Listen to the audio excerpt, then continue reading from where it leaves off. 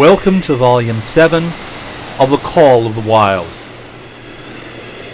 Chapter 7, The Sounding of the Call.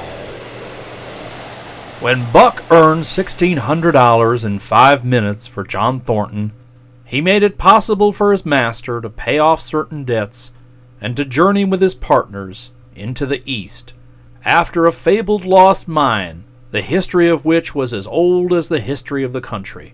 Many men had sought this mine, few had found it, and more than a few there were who had never returned from the quest.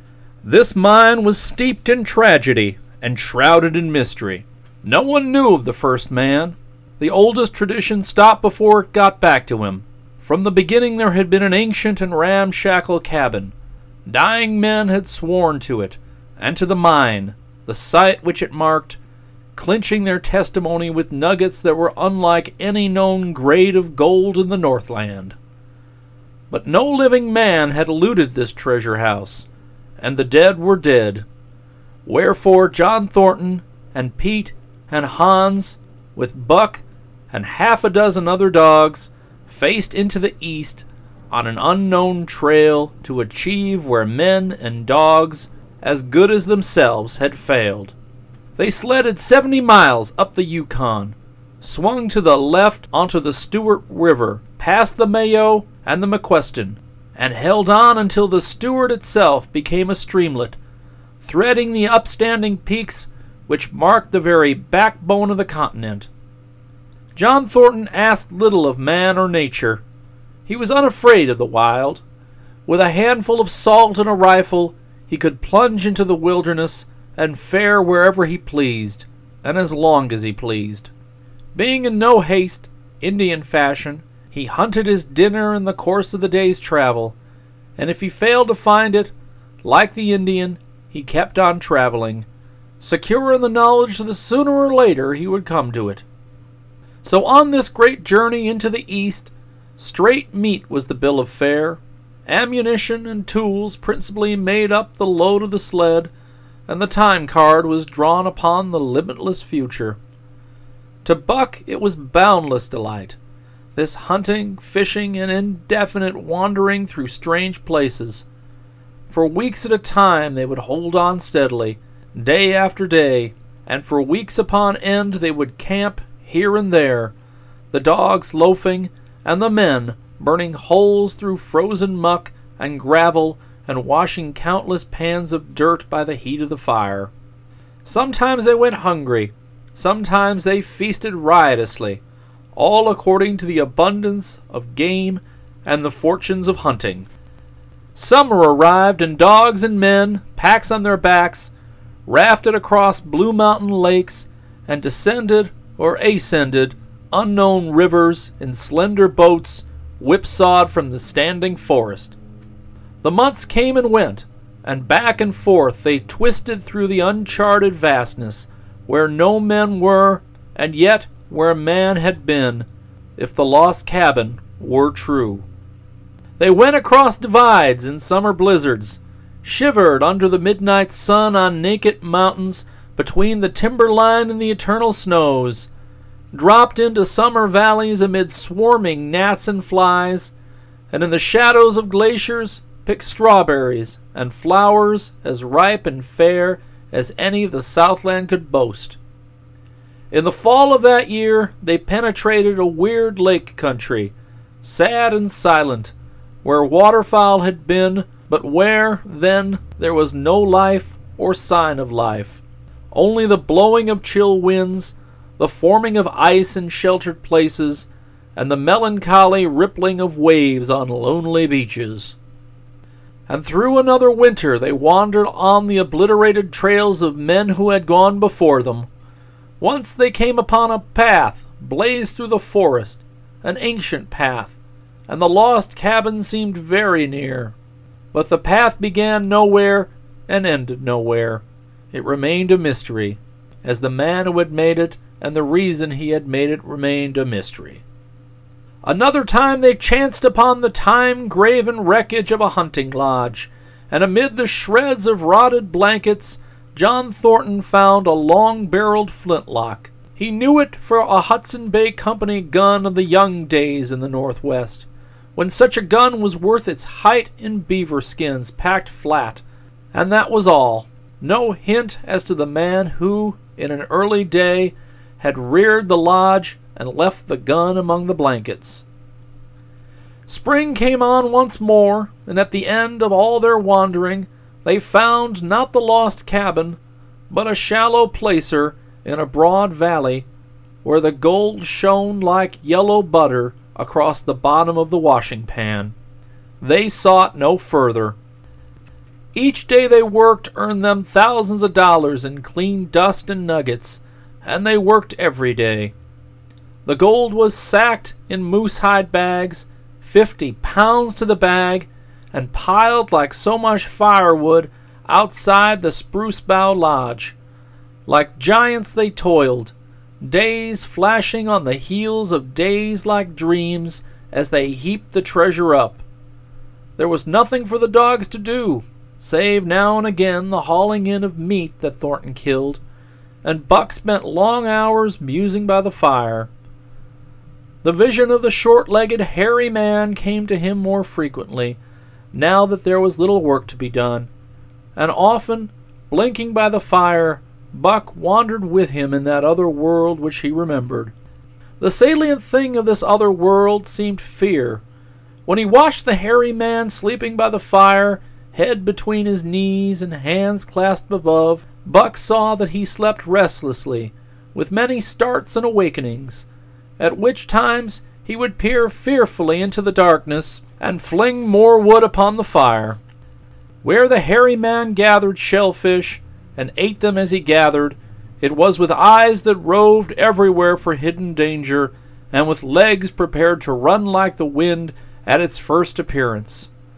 Through the forest they crept noiselessly, Buck at the hairy man's heels, and they were alert and vigilant, the pair of them, ears twitching and moving, nostrils quivering, for the man heard and smelled as keenly as Buck. The hairy man could spring up into the trees and travel ahead, as fast as on the ground, swinging by the arms from limb to limb, sometimes a dozen feet apart, letting go and catching, never falling, never missing his grip. In fact, he seemed as much at home among the trees as on the ground, and Buck had memories of nights of vigil spent beneath trees wherein the hairy man roosted, holding on tightly as he slept. And closely akin to the visions of the hairy man was the call, still sounding in the depths of the forest. It filled him with a great unrest and strange desires. It caused him to feel a vague, sweet gladness, and he was aware of wild yearnings and stirrings for he knew not what. Sometimes he pursued the call into the forest, looking for it as though it were a tangible thing, barking softly and defiantly as the mood might dictate. He would thrust his nose into the cool wood moss or into the black soil where long grasses grew, and snort with joy at the fat earth smells. Or he would crouch for hours, as if in concealment, behind fungus-covered trunks of fallen trees, wide-eyed and wide-eared to all that moved and sounded about him. It might be lying thus that he hoped to surprise this call he could not understand, but he did not know why he did these various things. He was impelled to do them, and did not reason about them at all. Irresistible impulses seized him. He would be lying in camp, dozing lazily in the heat of the day, when suddenly his head would lift and his ears cock up, intent and listening, and he would spring to his feet and dash away, and on for hours, through the forest aisles and across the open spaces where the plants bunched up. He loved to run down dry water courses and to creep and spy upon the bird life in the woods. For a day at a time he would lie in the underbrush, where he could watch the partridges drumming and strutting up and down. But especially he loved to run in the dim twilight of the summer midnights, listening to the subdued and sleepy murmurs of the forest, reading signs and sounds as man may read a book, and seeking for the mysterious something that called, waking or sleeping, at all times for him to come. One night he sprang from sleep with a start, eager-eyed, nostrils quivering and scenting, his mane bristling in recurrent waves. From the forest came the call, or one note of it, for the call was many-noted, distinct and definite as never before, a long-drawn howl, like, yet unlike, any noise made by a husky dog. And he knew it, in the old familiar way, as a sound heard before. He sprang through the sleeping camp, and in swift silence dashed through the woods. As he drew closer to the cry, he went more slowly, with caution in every movement, till he came to an open place among the trees, and, looking out, saw erect on haunches, with nose pointed to the sky, a long, lean timber wolf. He had made no noise, yet it ceased from its howling, and tried to sense his presence. Buck stalked into the open, half crouching, body gathered compactly together, tail straight and stiff, feet falling with unwonted care. Every movement advertised commingled threatening and overture of friendliness. It was the menacing truce that marks the meeting of wild beasts that prey. But the wolf fled at the sight of him. He followed with wild leapings in a frenzy to overtake. He ran him into a blind channel in the bed of the creek, where a timber jam barred the way.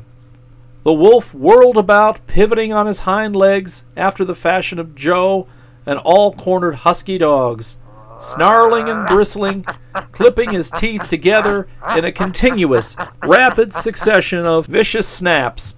His eyes were cold. Buck did not attack, but circled him about and hedged him in with friendly advances.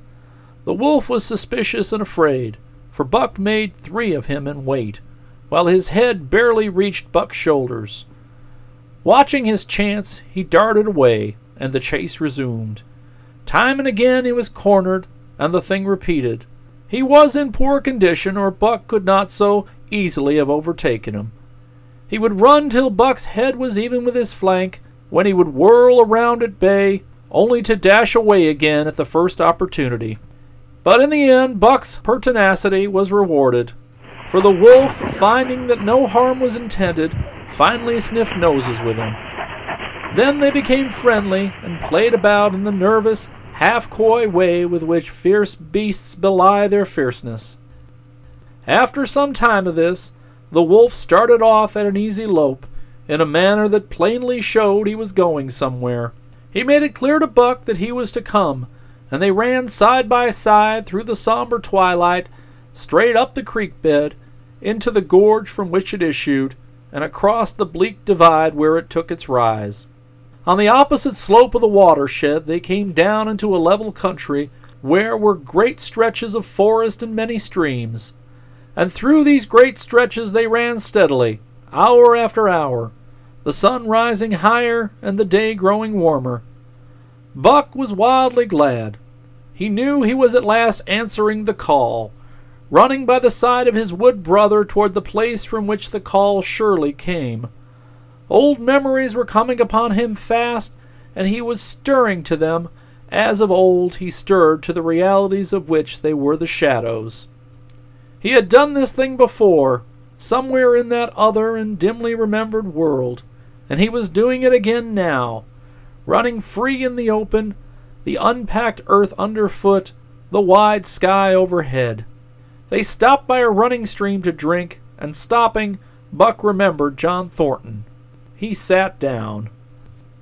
The wolf started on toward the place from which the call surely came, then returned to Buck, sniffing noses and making actions as though to encourage him. But Buck turned about and slowly started on the back track. For the better part of an hour, his wild brother ran by his side, whining softly. Then he sat down, pointed his nose upward, and howled. It was a mournful howl, and as Buck held steadily on his way, he heard it grow fainter and fainter until it was lost in the distance. John Thornton was eating dinner when Buck dashed into camp and sprang upon him in a frenzy of affection, overturning him, scrambling upon him, licking his face, biting his hand, playing the general Tom Fool, as John Thornton characterized it, the while he shook Buck back and forth and cursed him lovingly. For 2 days and nights Buck never left camp and never let Thornton out of his sight. He followed him about at his work, watched him while he ate, saw him into his blankets at night and out of them in the morning. But after 2 days, the call in the forest began to sound more imperiously than ever. Buck's restlessness came back on him, and he was haunted by recollections of the wild brother, and of the smiling land beyond the divide, and the run side by side through the wide forest stretches. Once again he took to wandering in the woods, but the wild brother came no more, and though Buck listened through long vigils, the mournful howl was never raised. He began to sleep out at night, staying away from camp for days at a time, and once he crossed the divide at the head of the creek and went down to the land of timber and streams. There he wandered for a week, seeking vainly for fresh sign of the wild brother, killing his meat as he traveled, and traveling with the long, easy lope that never seemed to tire. He fished for salmon in a broad stream that emptied somewhere into the sea, and by this stream he killed a large black bear, blinded by mosquitoes while likewise fishing, and raging through the forest, helpless and terrible. Even so, it was a hard fight, and it aroused the last latent remnants of Buck's ferocity. And 2 days later, when he returned to his kill and found a dozen wolverines quarreling over the spoil, he scattered them like chaff, and those that fled left 2 behind who would quarrel no more. The blood-longing became stronger than ever. He was a killer, a thing that preyed, living on things that lived, unaided, alone, by virtue of his own strength and prowess, surviving triumphantly in a hostile environment where only the strong survived. Because of all this, he became possessed of a great pride in himself, which communicated itself like a contagion to his physical being. It advertised itself in all his movements, was apparent in the play of every muscle, spoke as plainly as speech in the way he carried himself, and made his glorious furry coat, if anything, more glorious. But for the stray brown on his muzzle and above his eyes, and for the splash of white hair that ran midmost down his chest, he might well have been mistaken for a gigantic wolf, larger than the largest of the breed. From his St. Bernard father he had inherited size and weight, but it was his shepherd mother who had given shape to that size and weight. His muzzle was the long wolf muzzle, save that it was larger than the muzzle of any wolf, and his head somewhat broader was the wolf head on a massive scale. His cunning was wolf cunning and wild cunning, his intelligence shepherd intelligence and St. Bernard intelligence, and all this, plus an experience gained in the fiercest of schools, made him as formidable a creature as any that roamed the wild. A carnivorous animal living on a straight meat diet, he was in full flower, at the high tide of his life, overspilling with vigor and virility. When Thornton passed a caressing hand over his back, a snapping and crackling followed the hand, each hair discharging its pent magnetism at the contact. Every part, brain and body, nerve and fiber, was keyed to the most exquisite pitch, and between all the parts there was a perfect equilibrium or adjustment. To sights and sounds and events which required action, he responded with lightning-like rapidity. Quickly as a husky dog could leap to defend from attack or to attack, he could leap twice as quickly. He saw the movement or heard sound and responded in less time than another dog required to compass the mere seeing or hearing. He perceived and determined and responded in the same instant. In point of fact, the 3 actions of perceiving, determining, and responding were sequential, but so infinitesimal were the intervals of time between them that they appeared simultaneous. His muscles were surcharged with vitality and snapped into play sharply, like steel springs. Life streamed through him in splendid flood, glad and rampant, until it seemed that it would burst him asunder in sheer ecstasy and pour forth over the world. "Never was there such a dog," said John Thornton one day as the partners watched Buck marching out of camp. "When he was made, the mold was broke," said Pete. "Pa Jinko, I think so myself," Hans affirmed. They saw him marching out of camp, but they did not see the instant and terrible transformation which took place as soon as he was within the secrecy of the forest. He no longer marched. At once he became a thing of the wild, stealing along softly, cat-footed, a passing shadow that appeared and disappeared among the shadows. He knew how to take advantage of every cover, to crawl on his belly like a snake, and like a snake to leap and strike. He could take a ptarmigan from its nest, kill a rabbit as it slept, and snap in midair the little chipmunks fleeing a second too late from the trees. Fish in open pools were not too quick for him, nor were beaver, mending their dams, too wary. He killed to eat, not from wantonness, but he preferred to eat what he killed himself.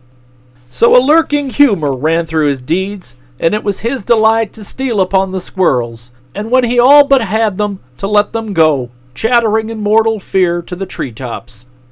As the fall of the year came on, the moose appeared in greater abundance, moving slowly down to meet the winter in the lower, less rigorous valleys.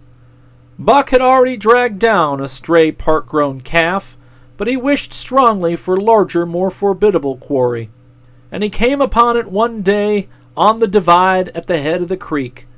A band of 20 moose had crossed over from the land of streams and timber, and chief among them was a great bull. He was in savage temper, and stood over 6 feet from the ground. He was as formidable an antagonist as Buck ever could desire. Back and forth the bull tossed his great palmated antlers, branching to 14 points and embracing 7 feet between the tips.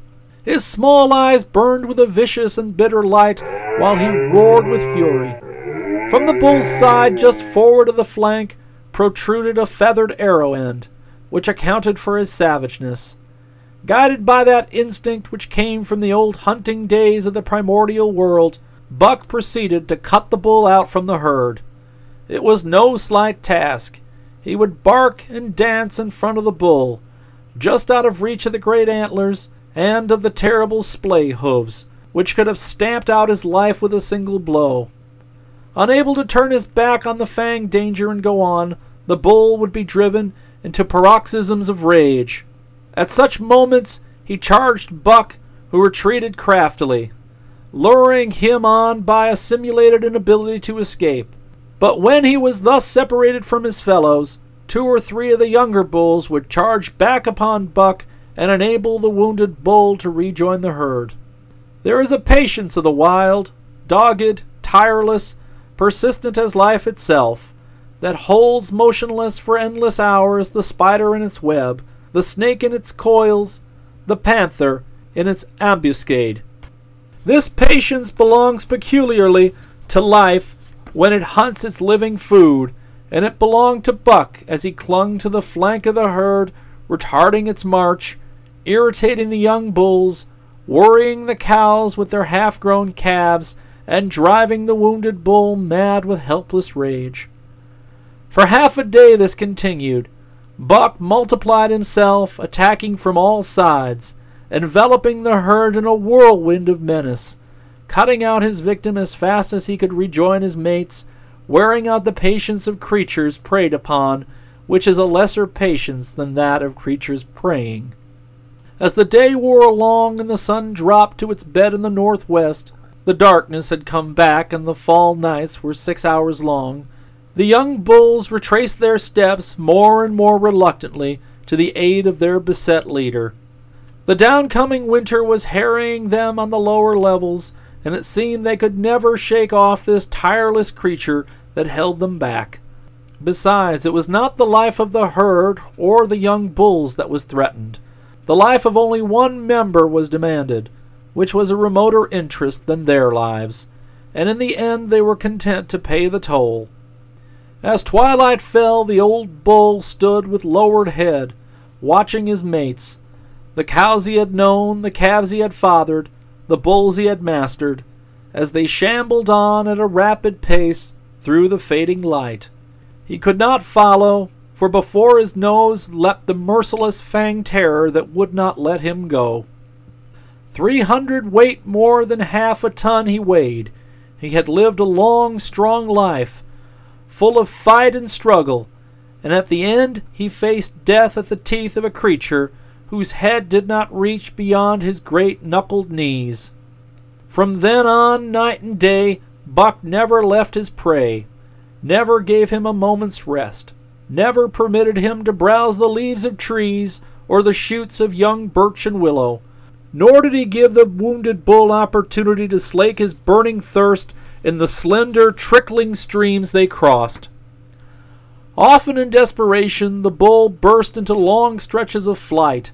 At such times, Buck did not attempt to stay with him, but loped easily at his heels, satisfied with the way the game was played, lying down when the moose stood still, attacking him fiercely when he strove to eat or drink. The great head drooped more and more under its trees of horns, and the shambling trot grew weaker and weaker. He took to standing for long periods, with nose to the ground and dejected ears dropping limply. And Buck found more time in which to get water for himself and in which to rest. At such moments, panting, with red lolling tongue and with eyes fixed upon the big bull, it appeared to Buck that a change was coming over the face of things. He could feel a new stir in the land. As the moose were coming into the land, other kinds of life were coming in. Forest and stream and air seemed palpitant with their presence. The news of it was borne in upon him, not by sight or sound or smell, but by some other subtler sense. He heard nothing, saw nothing, yet he knew that the land was somehow different, that through it strange things were afoot and ranging, and he resolved to investigate after he had finished the business at hand. At last, at the end of the 4th day, he pulled the great moose down. For a day and a night he remained by the kill, eating and sleeping, turn and turn about. Then, rested, refreshed, and strong, he turned his face toward camp and John Thornton. He broke into the long, easy lope and went on, hour after hour, never at loss for the tangled way, heading straight home through the strange country, with a certitude of direction that put man and his magnetic needle to shame. As he held on, he became more and more conscious of the new stir in the land. There was life abroad in it, different from the life which had been there throughout the summer. No longer was this fact borne in upon him in some subtle, mysterious way.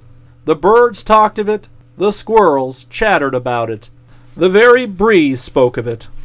Several times he stopped and drew in the fresh morning air in great sniffs, reading a message which made him leap on with greater speed. He was oppressed with a sense of calamity happening, if it were not calamity already happened, and as he crossed the last watershed and dropped down into the valley toward camp, he proceeded with greater caution. 3 miles away he came upon a fresh trail that sent his neck hair rippling and bristling. It led straight toward camp and John Thornton. Buck hurried on, swiftly and stealthily, every nerve straining and tense, alert to the multitudinous details which told a story, all but the end. His nose gave him a varying description of the passage of the life on the heels of which he was traveling. He remarked the pregnant silence of the forest. The bird life had flittered. The squirrels were in hiding. One only he saw, a sleek gray fellow, flattened against a gray dead limb so that he seemed a part of it, a woody excrescence upon the wood itself. As Buck slid along with the obscureness of a gliding shadow, his nose was jerked suddenly to the side, as though a positive force had gripped and pulled it. He followed the new scent into a thicket, and found Nig. He was lying on his side, dead where he had dragged himself, an arrow protruding, head and feathers from either side of his body. 100 yards farther on, Buck came upon one of the sled dogs Thornton had bought in Dawson. This dog was thrashing about in a death struggle directly on the trail, and Buck passed around him without stopping. From the camp came the faint sound of many voices, rising and falling in a sing-song chant. Bellying forward to the edge of the clearing, he found Hans lying on his face, feathered with arrows like a porcupine. At the same instant, Buck peered out to where the spruce bough lodge had been and saw what made his hair leap straight up on his neck and shoulders. A gust of overpowering rage swept over him. He did not know that he growled, but he growled aloud with terrible ferocity. For the last time in his life, he allowed passion to usurp cunning and reason, and it was because his great love for John Thornton that he lost his head. The Yeehats were dancing about the wreckage of the Spruce Bough Lodge when they heard a fearful roaring and saw rushing upon them an animal the like of which they had never seen before. It was Buck, a live hurricane of fury, hurling himself upon them in a frenzy to destroy. He sprang at the first man. It was the chief of the Yeehats, ripping the throat wide open so that the rent jugular spouted a fountain of blood. He did not pause to worry the victim, but ripped in passing, with the next bound tearing wide the throat of a second man. There was no withstanding him. He plunged about in their very midst, tearing and rending, destroying, in constant and terrific motion which defied the arrows they discharged at him. In fact, so inconceivably rapid were his movements, and so closely were the Indians tangled together, that they shot one another with arrows, and one young hunter, hurling a spear at Buck in midair, drove it through the chest of another hunter with such force that the point broke through the skin of the back and stood out beyond. Then a panic seized the Yeehats, and they fled in terror to the woods, proclaiming as they fled the advent of the evil spirit. And truly, Buck was the fiend incarnate, raging at their heels and dragging them down like deer as they raced through the trees. It was a fateful day for the Yeehats. They scattered far and wide over the country, and it was not till a week later that one of the last of the survivors gathered together in a lower valley and counted their losses. As for Buck, wearying of the pursuit, he returned to the desolated camp. He found Pete where he had been killed in his blankets in the first moment of surprise. Thornton's desperate struggle was fresh written on the earth, and Buck scented every detail of it down to the edge of a deep pool. By the edge, head and 4 feet in the water, lay Skeet, faithful to the last. The pool itself, muddied and discolored from the sluice boxes, effectually hid what it contained, and it contained John Thornton, for Buck followed his trace into the water, from which no trace led away. All day Buck brooded by the pool, or roamed restlessly about the camp.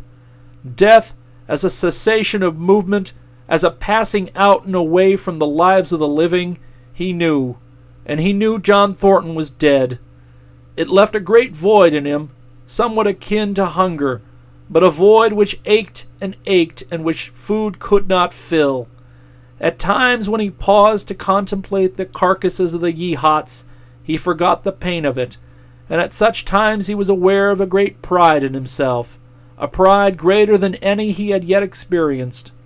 He had killed man, the noblest of all game, and he had killed in the face of the law of club and fang. He sniffed the bodies curiously. They had died so easily. It was harder to kill a husky than them. They were no match at all, were it not for their arrows and spears and clubs. Thenceforward he would be unafraid of them, except when they bore in their hands their arrows, spears, and clubs. Night came on, and a full moon rose high over the trees into the sky, lighting the land till it lay bathed in a ghostly day. With the coming of the night, brooding and mourning by the pool, Buck became alive to a stirring of the new life in the forest, other than that which the Yeehats had made. He stood up, listening and scenting. From far away drifted a faint, sharp yelp, followed by a chorus of similar sharp yelps. As the moments passed, the yelps grew closer and louder. Again, Buck knew them as things heard in that other world which persisted in his memory. He walked to the center of the open space and listened.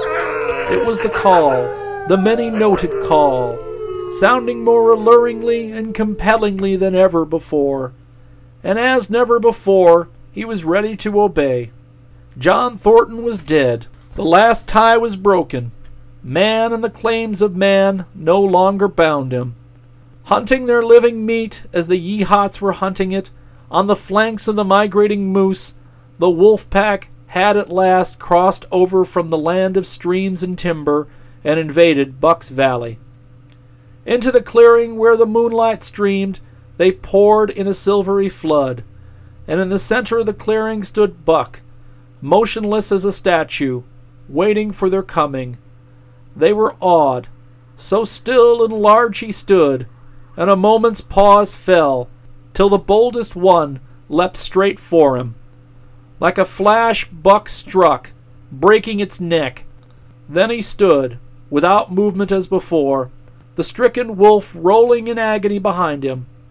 3 others tried it in sharp succession, and one after the other they drew back, streaming blood from slashed throats and shoulders.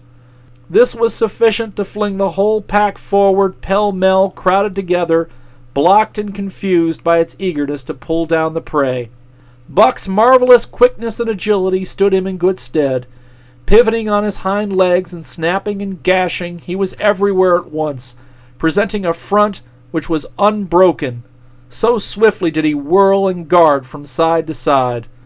But to prevent them from getting behind him, he was forced back, down past the pool and into the creek bed, till he was brought up against a high gravel bank. He worked along to a right angle in the bank, which the men had made in the course of mining, and in this angle he came to bay, protected on 3 sides, and with nothing to do but face the front. And so well did he face it that at the end of half an hour the wolves drew back, discomfited. The tongues all were out and lolling, the white fangs showing cruelly white in the moonlight. Some were lying down with heads raised and ears pricked forward. Others stood on their feet watching him. Still others were lapping water from the pool. One wolf, long, lean, and gray, advanced cautiously in a friendly manner, and Buck recognized the wild brother with whom he had run for a night and a day. He was whining softly, and as Buck whined, they touched noses. Then an old wolf, gaunt and battle-scarred, came forward. Buck writhed lips into the preliminary of a snarl, but sniffed noses with him, whereupon the old wolf sat down, pointed his nose at the moon, and broke out the long wolf howl. The others sat down and howled, and now the call came to Buck in unmistakable accents. He too sat down and howled.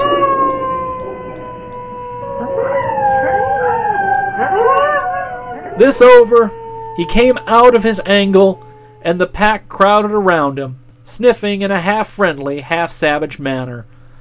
The leaders lifted the yelp of the pack and sprang away into the woods. The wolves swung in behind, yelping in chorus, and Buck ran with them, side by side with the wild brother, yelping as he ran. And here may well end the story of Buck. The years were not many before the Yeehats noted a change in the breed of timber wolves, for some were seen with splashes of brown on head and muscle, and a rift of white centering down the chest.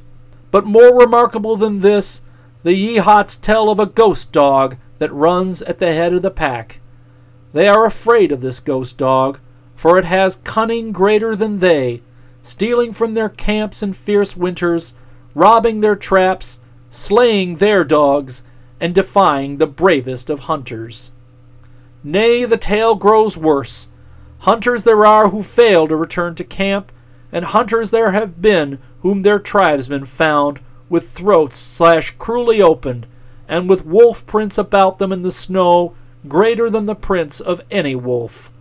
Each fall, when the Yeehats follow the movement of the moose, there is a certain valley which they never enter, and women there are who become sad when the word goes out over the fire of how the evil spirit came to select that valley for an abiding place. In the summers, there is one visitor, however, to that valley of which the Yeehats do not know. It is a great, gloriously coated wolf, like and yet unlike other wolves.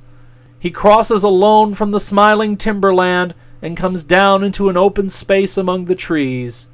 Here a yellow stream flows from rotted moosehide sacks and sinks into the ground, with long grasses growing through it and vegetable mold overrunning it and hiding its yellow from the sun. And here he muses for a time, howling once, long and mournfully, ere he departs. But he is not always alone. When the long winter nights come on, and the wolves follow their meat into the lower valleys, he may be seen running at the head of the pack, through the pale moonlight or glimmering borealis, leaping gigantic above his fellows, his great throat a-bellow, as he sings a song of the younger world, which is the song of the pack. The end.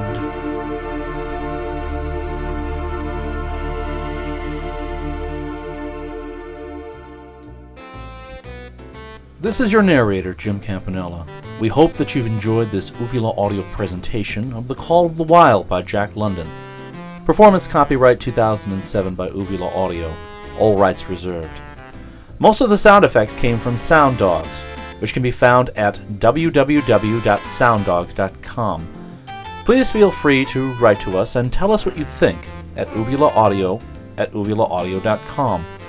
And check out our new MySpace website to contact fellow listeners, myspace.com/uvulaaudio. We're listed on Podcast Alley, as many of you probably know. Please feel free to vote for the adult or kids bookcasts so that we can get more listeners. We have been the #1 children's podcast on Podcast Alley for several months now. As usual, check out our Cafe Press website for t-shirts, etc. The links can be found on the main homepage of Uvula Audio, as well as on the kids' webpage. All proceeds go toward paying for bandwidth and bettering the technical quality of the casts. For other Uvula Audio titles, please go to our website at www.uvulaaudio.com. Rejoice, L. Frank Baum fans! The next kids' podcast will be The Magical Monarch of Mo. We will be premiering that podcast after our holiday hiatus in January. Sadly, Trot and Captain Bill will have no role in that book, but we think that you will enjoy it. In coming months, we will be presenting Baum's Enchanted Isle of Yew, also an excellent story. In the post-holiday season, the next title that we will be presenting on the adult podcast will be The Mating Season by P.G. Wodehouse. The Mating Season is the sequel to Jeeves in the Morning, and also a novel about Jeeves and Bertie Wooster. These episodes can also be downloaded at the Uvula Audio website. From all of us at Uvula Audio, we thank you.